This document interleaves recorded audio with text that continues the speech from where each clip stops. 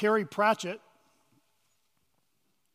once humorously wrote in the Times newspaper in London, quote, "Inside every old person is a young person wondering, what happened?"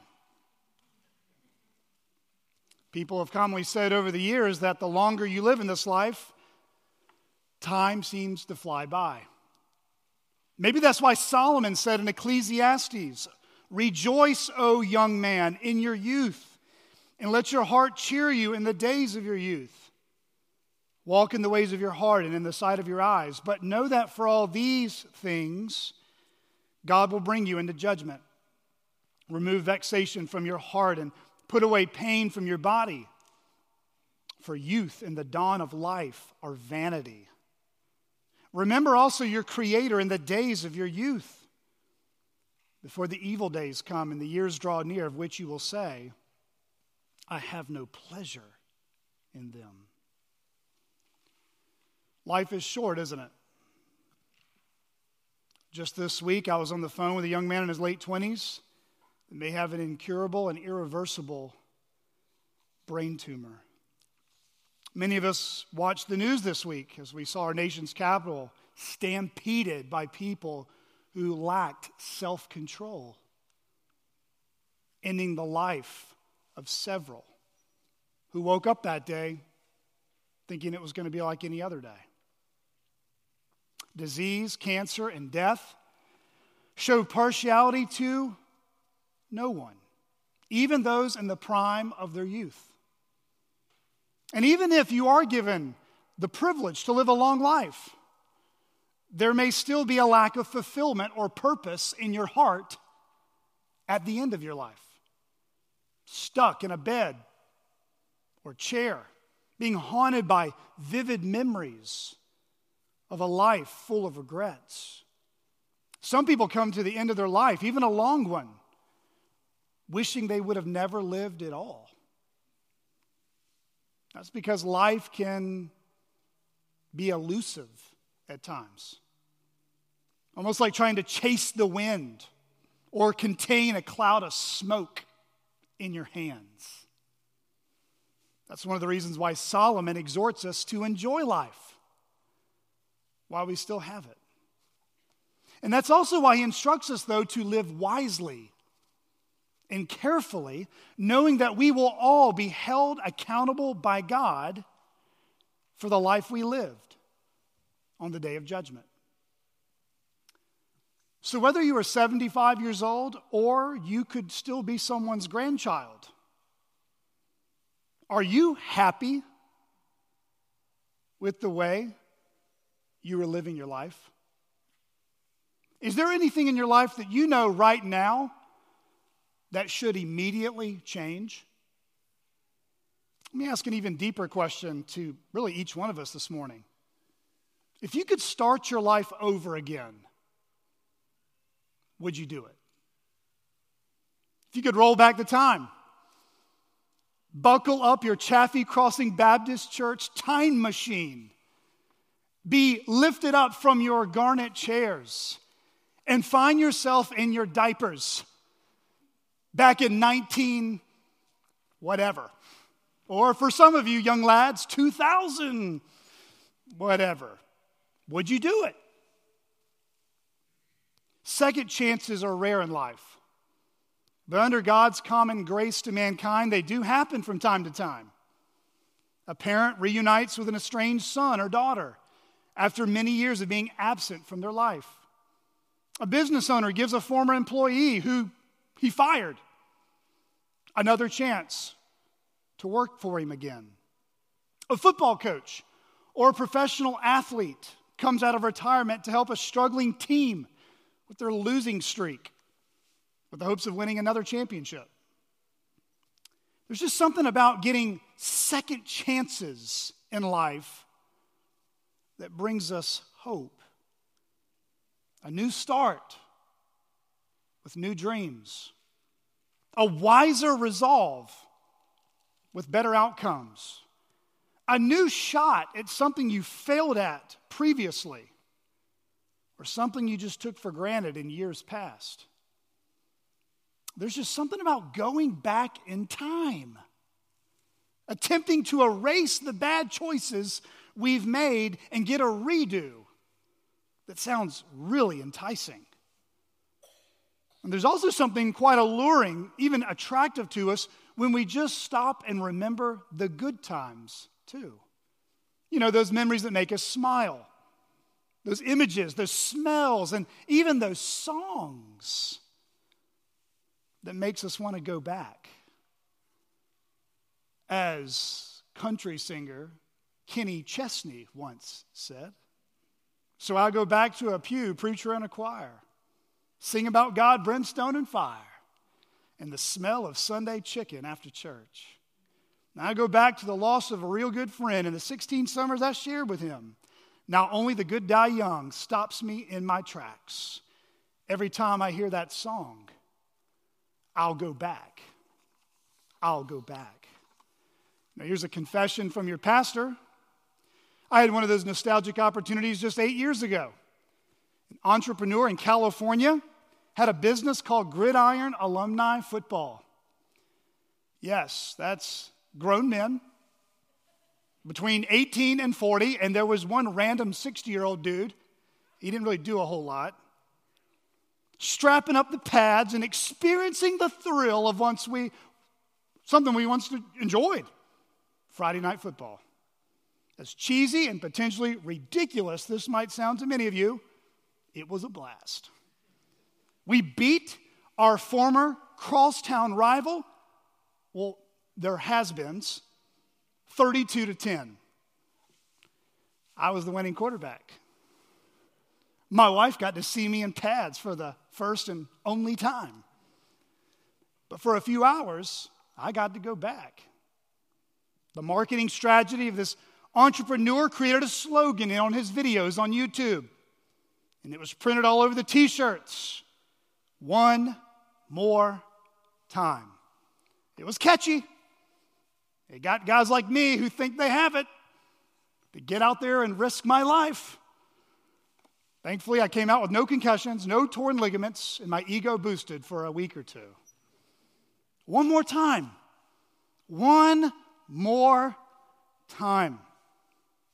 If you're here this morning and you've ever contemplated what you would do differently with your life if you could begin it all over again, what is it that you would do? Who would you want to become rather than who you are today? What would you pursue as the good life? That is, if you think you're missing out on it right now. If you were stopped in the hallway at work or ran into an old friend and they asked you, what is the blessed life? What would you say? This morning we are in the middle of a 5-week series in the Psalms. And today we find ourselves with the leadoff hitter of the Psalter in the Old Testament, Psalm chapter 1. If you have your Bibles, please go ahead and turn to Psalm chapter 1. If you're using the chair Bibles provided in front of you, you should find that on page 254. Psalm 1.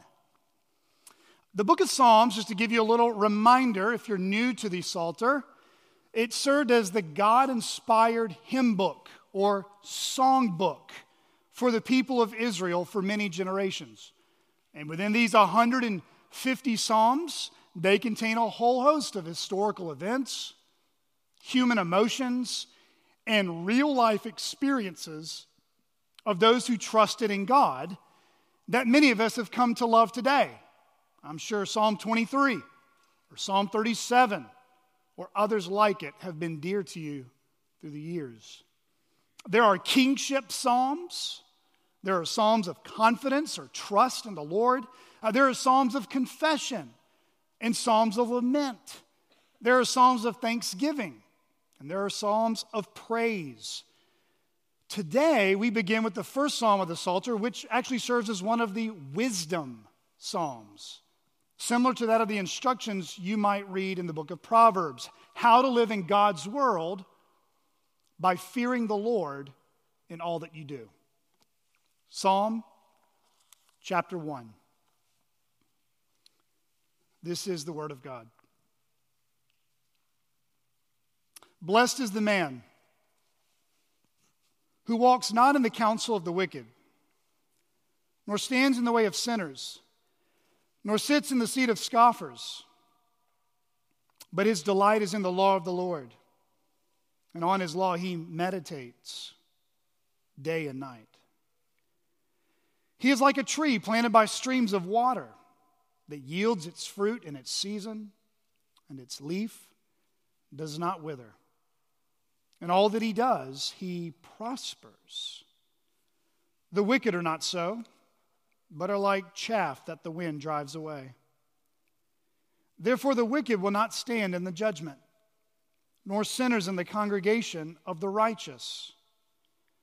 For the Lord knows the way of the righteous, but the way of the wicked will perish. If you're taking notes, here is the main idea for our sermon passage this morning. God gives us one life to live, and there are only two ways to live it. God gives us one life to live, and there are only two ways to live it. Scripture tells us that we exist because God willed it to happen. That means that nothing exists in this life, including your existence, apart from Him. That's John 1:3, 1 Corinthians 8, verse 6, Colossians 1, verse 16. God gives to all mankind life and breath and everything. Acts 17, verse 25. In Him we live and move and have our being. In fact, if God were to pull back His Spirit, His very breath, we would immediately turn to dust. Job says in Job 34, 14 and 15. As Brother Tom prayed earlier, we are fearfully and wonderfully made, knit by God in our mother's womb. Even if a man or woman had sad regrets about becoming pregnant, according to God, there are no plan Bs in God's conception plan. Every child is a precious gift from God. He knits us in our mother's womb. He fashions and forms us according to His sovereign purposes. Truly, as Job says, in His hand is the life of every living thing and the breath of all mankind. Job 12, verse 10. That means this: life itself is a gift. A gift not to be wasted. A gift not to be thrown away. A gift not to be squandered, but rather stewarded well. A life to be spent and enjoyed as God intended it. So that begs the question: what is the good life to be pursued? How would you characterize a life lived well? What truly is the blessed life? In Psalm 1, though we do not know the human author of this psalm, we certainly know who the divine author is. God, or Yahweh, paints the picture of only two ways you and I can live this life. Two types of people to become. Two different worldviews that have two different outcomes. And I would say very different outcomes. You could contrast the psalm in several ways. There is the righteous versus the wicked. The blessed versus the cursed. The one who delights in God's wisdom versus the one who delights in worldly wisdom. True success versus false hopes. A fruitful tree versus useless chaff. The congregation of the righteous and the condemnation of the wicked. And beloved, as we read closer together and look at Psalm 1 and begin to digest it together, ask yourself this question: which of these lives am I living today? And if you discover that you are on the wrong path, maybe today could be the very day you begin walking on the right one. Though we cannot go back in time, and we certainly can't erase our past, we can resolve the rest of our lives differently by God's grace, starting right now. If you're taking notes, the sermon will be broken up into two main headings with a few subpoints. Point number 1, the desirable benefits of the blessed life. The desirable benefits of the blessed life. That's verses 1 to 3. And number 2, the dreaded consequences of the ungodly life. The dreaded consequences of the ungodly life. That's verses 4 to 6. Let's look at it together again. Psalm 1 begins with a description, did you catch it? Of the blessed man. We read, blessed is the man. You could also simply say the man or woman who is blessed of God. This Hebrew word here in its context speaks more generally to all mankind, not simply human beings who are male.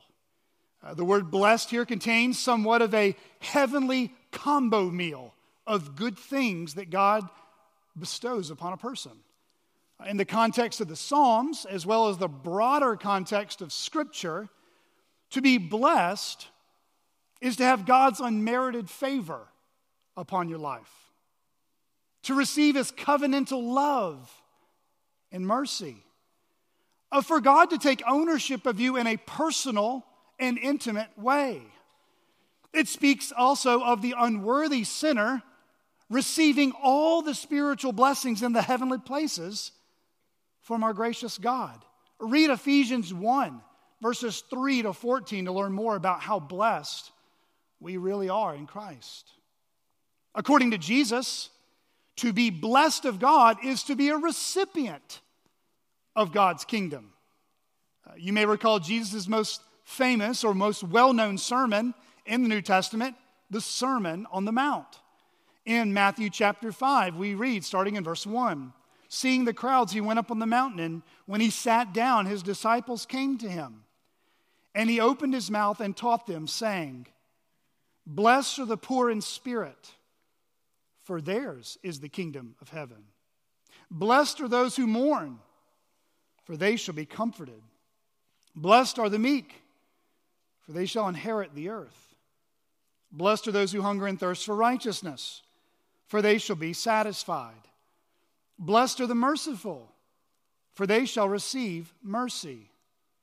Blessed are the pure in heart, for they shall see God. Blessed are the peacemakers, for they shall be called sons of God. Blessed are those who are persecuted for righteousness' sake, for theirs is the kingdom of heaven. Blessed are you when others revile you and persecute you and utter all kinds of evil against you falsely on my account. Rejoice and be glad, for your reward is great in heaven, for so they persecuted the prophets who were before you. This word blessed doesn't only mean a wonderful and right standing with God, but it also has the connotation of happiness. This is the experiential result of a sinner being loved and known by God. Indeed, it's one of the fruits of the Holy Spirit, where God, through His Spirit, makes His home in our hearts. It's having Christ's joy, the risen Lord Jesus Christ's joy living in us. His joy, His love, and His peace abiding in us. John 14:27, John 15:11, Galatians 5:22.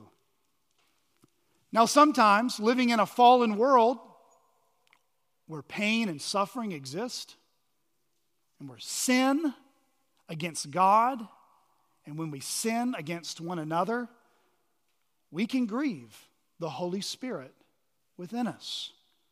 Sinning should never make a godly person happy. It will break their heart. And it will, in some ways, impair that joy, that sweetness of fellowship with the Lord. Every true Christian in this room today knows exactly what I'm talking about. I sure know I do. When I've sinned against God, or I've sinned against others, or I've even tried to hide sin, it only makes me more miserable rather than joyful. In a couple of weeks, we'll be in Psalm 32, where David says the very same thing. When he hid his sin, his bones began to ache. But when he confessed his sin, God began to restore his joy again. And of course, from time to time, we all, every single one of us, are called to bear up a heavy and weighty trial that will test our faith. And this too can bring about a dampening storm of sorrow that floods our hearts. These are moments in the Christian life where living for Jesus can sometimes feel like two islands, separated but with no bridge.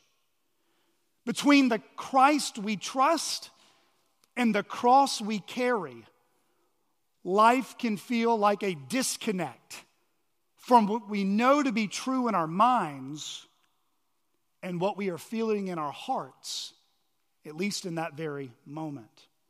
We know that the godly are blessed. We know that true happiness comes from receiving God's grace towards us. But sometimes we don't always feel that way, do we? If you're someone who is seeking to trust the Lord today, but there just seems to be an absence of happiness from your life, I hope today the Lord would show you why trusting Him can bring you joy that this world can't give you. My prayer is that a result of our time in Psalm 1, that you and I will be renewed again of what the blessed life is all about. Now, according to Psalm 1, who are the blessed? I've mentioned trust in God, but what else do we notice that characterizes or describes the blessed man or the blessed woman? Look again at verses 1 and 2. Blessed is the man who walks not in the counsel of the wicked, nor stands in the way of sinners, nor sits in the seat of scoffers. But his delight is in the law of the Lord, and on his law he meditates day and night. I want you to notice that the psalmist tells us that the blessed man is revealed by what he avoids and what he pursues, what he abstains from, what he flees from, but also what he enjoys and what he takes pleasure in. So, what do we see that the blessed man avoids or abstains from? Well, he avoids the competing voices and vices in his life that could distract him from the voice of God. He avoids the competing voices and vices in his life that could distract him from the voice of God. Well, who are these competing or opposing voices? And to that end, what are the vices or evil that he should stay 1,000,000 miles away from? Well, the psalmist gives 3 descriptions of these people. He first speaks about, you notice there in verse 1, the counsel of the wicked. The wicked's mentioned multiple times in Psalm 1. You notice there in verse 4a, the wicked are not so. Verse 5a, therefore the wicked will not stand in the judgment. Verse 6b, but the way of the wicked will perish. The wicked are the ungodly. They are people who do not know God who made them. And according to verse 6, God does not know them, at least not in any intimate or saving way. These are the unregenerate. These are those who are spiritually dead, with hearts that hate God. They really don't want him. They want to stick both fingers in their ears and ignore what he has to say. They seek counsel from themselves and man rather than seeking their counsel from God and his word. They are what marks the fool in the book of Proverbs. They are right in their own eyes, but do not take advice from the wise person. Or as Paul says in Romans 3, there is no fear of God before their eyes. It's quite possible that the wicked spoken about here could even be religious people. Could be people who actually view themselves as A-OK with God. But you see, wickedness is not simply something like witchcraft, something overtly obvious and demonic. See, wickedness is not found out there with some kind of psychic or going to a drug-infested rock concert. That's not exactly an accurate picture of wickedness.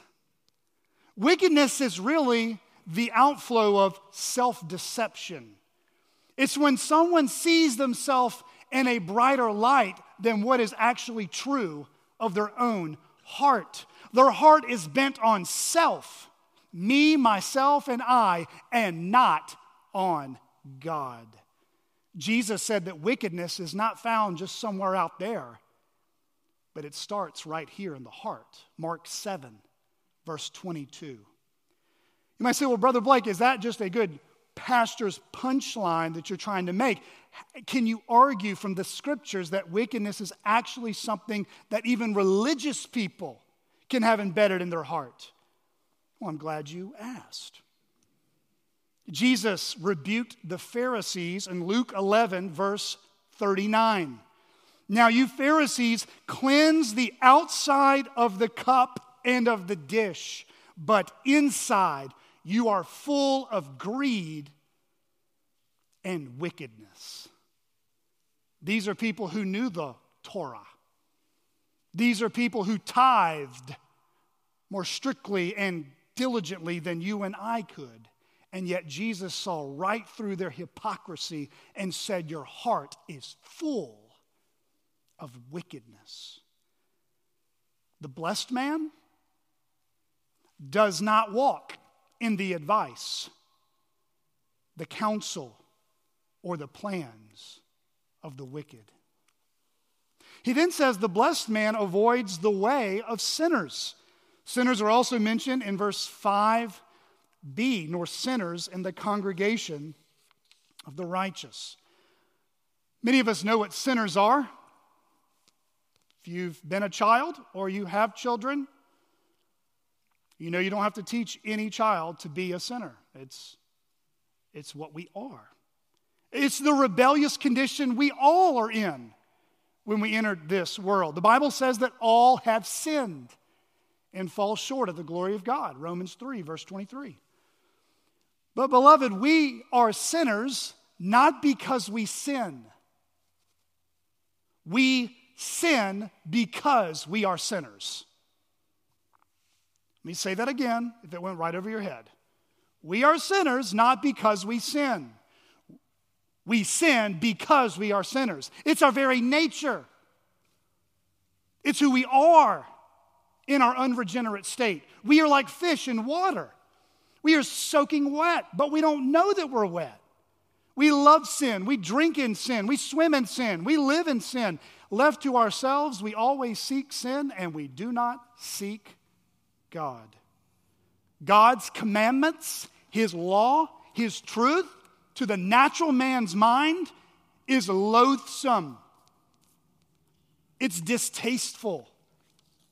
It's a curse to him, and he wants to ignore it because it exposes his sin. But the psalmist here says that the blessed man does not stand in the way of sinners. In other words, the blessed man marches to a different drumbeat than the whims of his godless culture. He's got different convictions. He's got different beliefs about God and sin, different beliefs about marriage, sex, integrity, money, purity, parenting, and everything else in his life that matters to God. He's got a different outlook. He's got a different worldview. He's got different goals for his life than the lost sinners around him. You see, the blessed man does not share the same values, the same morals, the same attitude as the sinfully unrepentant people around him. The blessed man instead sees sin as poison for his soul, while the sinner sees sin as delightful as his next meal. Lost sinners can heed their lust unrestrained like wild animals in the wilderness. But the blessed man fights, resists, and flees the sins that want to capture him when he's weak. He sees that enjoying God and believing God's best for him is far better than the temporal and fleeting pleasures of sin. And like stepping into wet concrete and letting it harden over their feet, sinners harden their hearts against God. If God does not pull back the reins, the scriptures say, sinners are deceived and they continue to deceive others. When it comes to following God, sinners choose the path of least resistance. But the blessed man chooses the path that leads to abundant life, whatever the cost. The blessed man does not stand in the path, the course of life, in the way of sinners. The last description he mentions of voices and vices that the blessed man avoids is the scoffer. He does not sit in the seat of scoffers. Now, some of your translations might say the scornful. Scoffer here means those who are proud and arrogant. In other words, they use their lips to mock and to insult. In the life of a Christian, scoffers will mock your faith. They say things like this: God is dead. The Bible contradicts itself and is out of touch with reality. They laugh at the idea of Jesus being God in the flesh. They mock the whole idea of God through Christ coming back to establish a new heavens and a new earth. Peter wrote to believers in his day that were facing these types of insults from scoffers. He said in 2 Peter chapter 3, "This is now the second letter that I am writing to you, beloved. In both of them I am stirring up your sincere mind by way of reminder, that you should remember the predictions of the holy prophets and the commandment of the Lord and Savior through your apostles, knowing this, first of all, that scoffers will come in the last days with scoffing, following their own sinful desires. They will say, 'Where is the promise of his coming?' And for ever since the fathers fell asleep, all things are continuing as they were from the beginning of creation." I remember in college knowing of a story that a young lady who was heavily intoxicated called up a young man who was a young Christian. She began to insult him, provoke him, all because he wouldn't date her. Because he knew that in dating, you need to pursue those who are Christian, and he stood firm on the truth instead of compromising with lust. He was mocked for his faith. He stood firm in God's word. Have you ever been mocked or insulted for your faith? If you have, you're blessed. You're blessed. You are experiencing in a real way what it means to be united with our Lord. Peter said in 1 Peter 4, verse 14, if you are insulted for the name of Christ, you are blessed, because the Spirit of glory and of God rests upon you. The blessed man does not compromise. He does not get comfortable. He does not sit in the dwelling place with mockers. He does not cowardly bow down to the fear of man and hang out with such company. Even if he's insulted for disfellowshipping with such proud and arrogant people, he does not give in to their rhetoric. He refuses to sit in the seat of scoffers. But beloved, scoffers are not found just in bars. Scoffers are not just found on the mission field. Scoffers can be found in churches too. They're dressed in the wool of a sheep, but inwardly they have the heart of a wolf.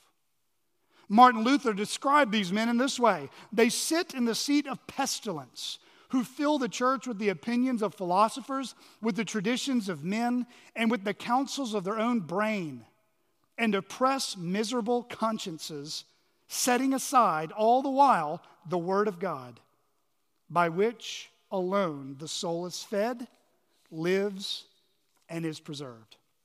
Earlier in the service, Tom Chain read from 2 Timothy chapter 2. But keep reading. On to 2 Timothy chapter 3. Paul shares the same sentiment as we hear of the blessed man in Psalm 1, the types of people he, as a young pastor, must avoid. But these men he speaks about are not people just out roaming around in Ephesus. They are people roaming around in his church. These are wicked men who love sin more than they love Jesus. They are self-deceived and do not know God. In fact, they appear godly on the outside, but they lack the fruit of God's Spirit coming from within. Paul said in 2 Timothy 3, starting in verse 1, but understand this, that in the last days there will come times of difficulty, for people will be lovers of self, lovers of money, proud, arrogant, abusive, disobedient to their parents, ungrateful, unholy, heartless, unappeasable, slanderous, without self-control, brutal, not loving good, treacherous, reckless, swollen with conceit, lovers of pleasure rather than lovers of God, having the appearance of godliness, but denying its power. Avoid such people. CCBC, pray that each one of us would take seriously the call to watch over one another's life for our spiritual good. Remind each other regularly of the church covenant that we have committed to uphold as we remind ourselves that we help each other follow Jesus together.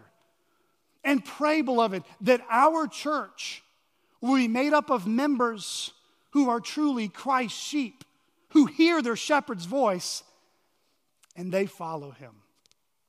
And that's precisely what characterizes the blessed man in Psalm 1. It's not only who he avoids and what he abstains from, it's also what he delights in. It's also what brings him deep satisfaction. Look at verse 2. But his delight is in the law of the Lord, and on his law he meditates day and night. Do you delight in God's word? Do you treasure it? Do you make it a priority somewhere in your week to linger over the scriptures? 30 minutes?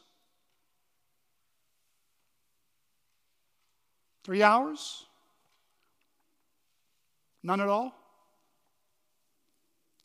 Do you look to the Scriptures for encouragement, for hope, for the power to resist sin in your life? Do you open the Bible to seek God's wisdom as you're considering who to marry, what job to take, or what church you should belong to?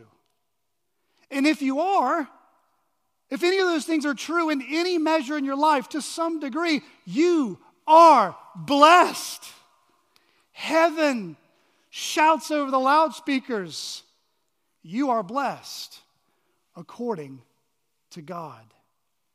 You see, the blessed man, the blessed woman, cares less about the competing voices from the world, from the media, from even unregenerate but respectful friends, and instead listens to the voice of God who satisfies him. You see, the law of the Lord is the precepts, it's the instructions, it's the menu of God's word that is the daily bread for true believers. Job said, I have not departed from the commandment of his lips. I have treasured the words of his mouth more than my portion of food. The prophet Jeremiah said, your words were found and I ate them, and your words became to me a joy and the delight of my heart, for I am called by your name, O Lord, God of hosts. Our Lord Jesus Christ stood toe to toe with the king of darkness himself. And what did Jesus say to refute his temptations? Man shall not live by bread alone, but by every word that comes from the mouth of God. Now, I want you to notice, it doesn't say that the blessed man simply hears the word of God. It doesn't simply say he reads the word of God, though that's certainly implied. It says that he meditates on it day and night. What exactly does it mean to meditate on God's law? Well, in Hebrew, there are two words commonly used for meditate. They can have a wide range of meaning. This word here in the Hebrew is hagah, which means to utter in a low sound. The picture here is of an animal, like a lion, that is brooding or growling over its prey. For us, that might be the grumbling of your tummy. You ever had time sitting in church and you're starting to kind of doze off, but you hear someone's stomach growl, and then you get hungry, and you're starting to think, man, I wonder what they're going to have for lunch too. The idea is that the one who meditates on God's word is their souls are grumbling. They're hungry. So much that their whole mind is preoccupied with the word of God. It's affecting their demeanor. It's affecting their words. It's affecting their whole day. That's why the psalmist says he does this day and night. Author David Saxton says that biblical meditation is a careful pondering and chewing over matters of the soul. You ever had just an amazing meal that you did not want to scarf down like fast food in your car, but you just kept chewing on the same piece of fat off the steak for like 5 to 6 minutes? That's what it's like to chew on God's word. I just want to linger. I want to taste every juice that comes out for what God has for me in that moment. Meditation on God's word is what Joshua was instructed to do as he led the people of Israel into the promised land. Joshua 1 verse 8, the book of the law shall not depart from your mouth, but you shall meditate on it day and night, so that you may be careful to do according to all that is written in it. For then you will make your way prosperous, and then you will have good success. Well, you're saying, well, Brother Blake, you don't even know my life. I mean, how exactly do I meditate? I mean, I get yoga mats, and I get singing in the shower, but exactly how do I do it? Well, here's what I've done in my life as an example for the last 15 years. I start the first 30 minutes of my day by thinking of one spiritual truth. And then I end my day, the last 30 minutes of the day, thinking about either that same spiritual truth or another one. So, beloved, start your day. Whatever your kind of normal routine is, whether it's the first 10 minutes or the first hour, or whatever you got to do, start your day in your Bibles or a sound devotional book, and then in your day, reading and or listening to something spiritually edifying. As one old theologian once said, I have no rest but in a book, with the book. Another suggestion would be, parents, take the songs that we're singing on Sundays. Look them up on YouTube, or you can ask Julie O'Brien, who oversees our social media. She could probably send you the link, or Drew as well. Begin to sing the songs in the car together, and then talk about the theology behind the songs with your kids. Or after the sermon today, or any Sunday for that matter, discuss at least one thing you are learning with another believer, and let that drive the conversation at lunch. My favorite Puritan writer, so if you ever want to buy me a book and you're like, I don't know what Pastor Blake would like, if you're going to just take a stab at it and you go to the Puritans, Thomas Watson. I mean, you got Spurgeon over here, but T. Watt, he's my boy. Thomas Watson once reproved some lazy Christians that were complaining about not getting anything from their pastor's sermon at church. Listen to what he says. It is better to meditate on one sermon than to hear 5 sermons. Many complain that they do not profit from sermons. This may be the chief reason, because they do not chew the cud. They do not meditate on what they have heard. CCBC, we should gather each Lord's Day as a church with our stomachs grumbling to be fed the Word of God. We should make it a prayer that each one of us, when we come together in this place, would have our mental stomachs stuffed with the food of God's Word. If you're wanting to learn more about how to meditate on God's Word better, I have 3 books that I would recommend to you. God's Battle Plan for the Mind by David Saxton. I'll be standing at the door if you want to get these titles. Another one is Spiritual Disciplines for the Christian Life. I recommend this. This is my go-to. This is like my scrambled eggs for anyone who's trying to ask about spiritual meditation. Donald Whitney's book is really good on that. And then Habits of Grace, a newer book by David Mathis, Habits of Grace. If you want to learn better of how to cultivate biblical meditation, those are some good resources. Well, you see, the blessed man who avoids voices and vices that could distract him instead listens to the voice of his good shepherd. He fills his mind with God's truth. His heart is filled with God's pleasures, to the point God's wisdom is more precious to him than gold or silver, and sweeter than honey. What are the desirable benefits of the blessed life? The benefits of the blessed life, God's joy becomes your joy. It's verse 2. And God's power in you fulfills God's beautiful purposes through you. That's verse 3. Look at verse 3 with me. He is like a tree planted by streams of water that yields its fruit in its season, and its leaf does not wither. In all that he does, he prospers. The psalmist now gives us a picture, an image, like a good pastor would give you an image or an illustration. And he describes the blessed man like a vibrant and fruitful tree that is rooted next to an abundant supply of water. Brothers and sisters, I have already come across several of you walking into the church building this morning. I can even see it on your faces this morning that some of you have had a tired and weary and hard week. Some of you have texted me prayer requests because you're struggling with fill in the blank. Brothers and sisters, if you would have seen my own life this week, you would find that I am all too much just like you, more than you realize.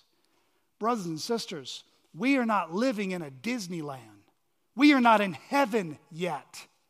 We live in a spiritual desert as we are marching through the enemy's land and going to that celestial city. Turn on the TV. We see chaos and confusion. Scroll through your social media apps on your smartphone or even just through any recent blog post. We see drama, deceit, and hateful speech. Visit some so-called gospel-preaching churches in our own country, and we see the same thing. Division, backbiting, and sadly, a famine of the Word of God. Look back even this week in your own living room or the dinner table. I'm sure we've all witnessed at some point tears, anger, yelling, or cold silence between people that mean the world to us. Friends, apart from God showing any measure of grace and kindness to us, we are like what Gunnar read earlier in Jeremiah 17. We are like a shrub in the desert, and we won't see any good come. We will dwell in parched places of the wilderness in an uninhabited salt land. So, beloved, how do we survive in a world like this? In a world saturated and soaked in the filth of wickedness, sin, and scoffing. Can any true Christian make it?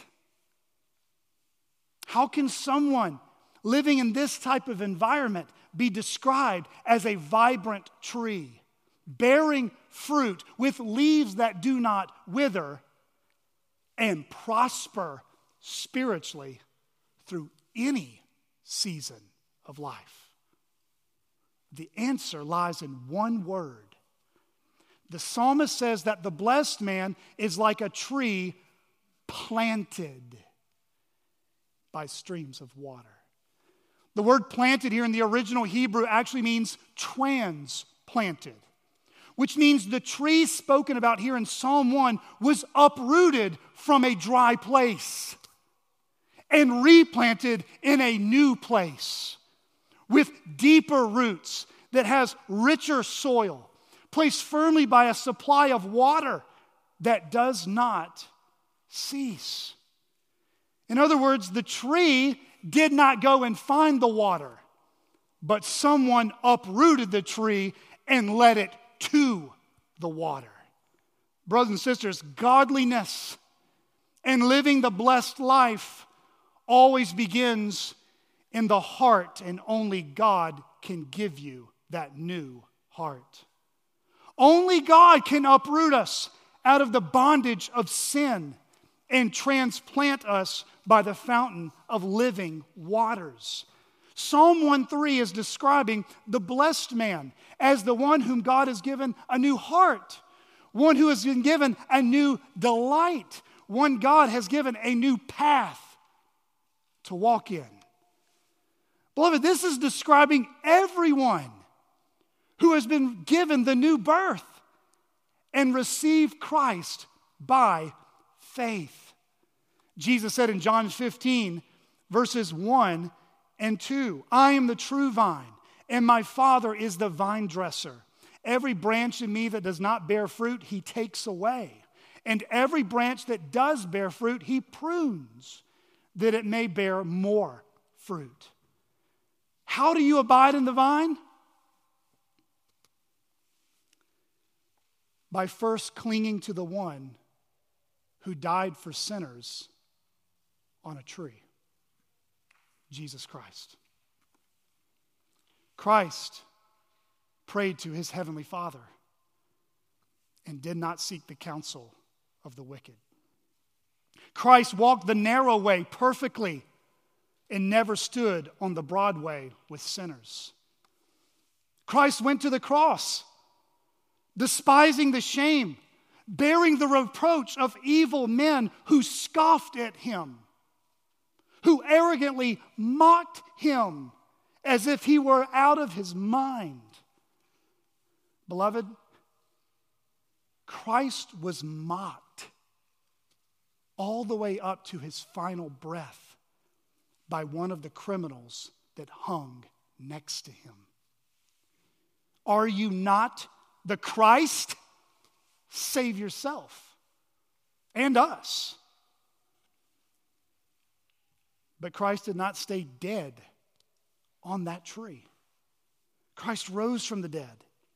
Though his blood was spilled on that tree, when Jesus rose, he demonstrated he succeeded in his mission. He did not fail in his mission. He fulfilled what the prophet Isaiah said would happen. Isaiah 53, verses 10 and 11. Yet it was the will of the Lord to crush him. He has put him to grief. When his soul makes an offering for guilt, he shall see his offspring.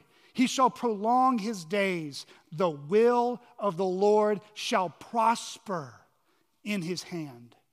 Out of the anguish of his soul, he shall see and be satisfied.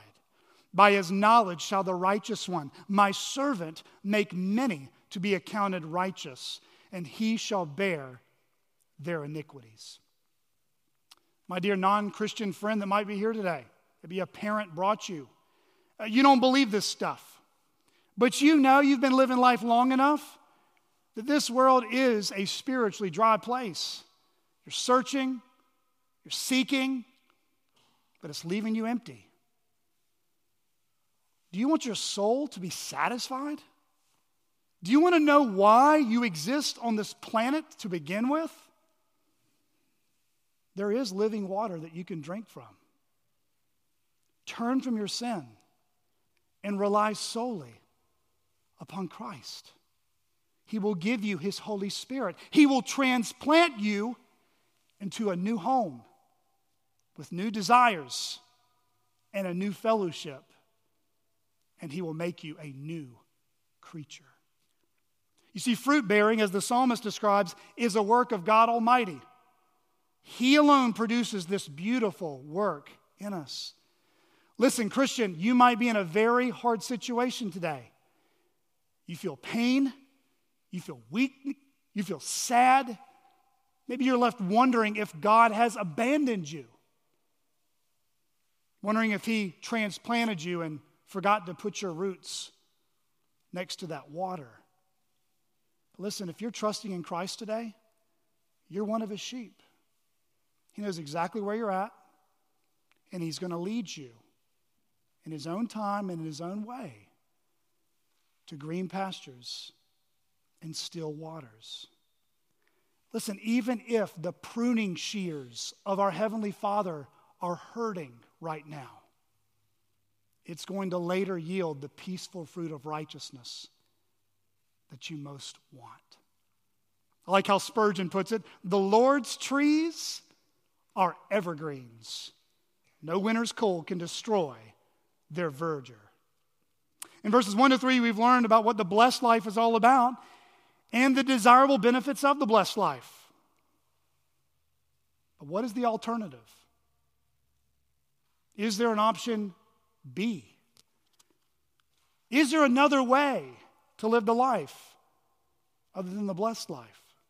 Which is point number 2, the dreaded consequences of the ungodly life.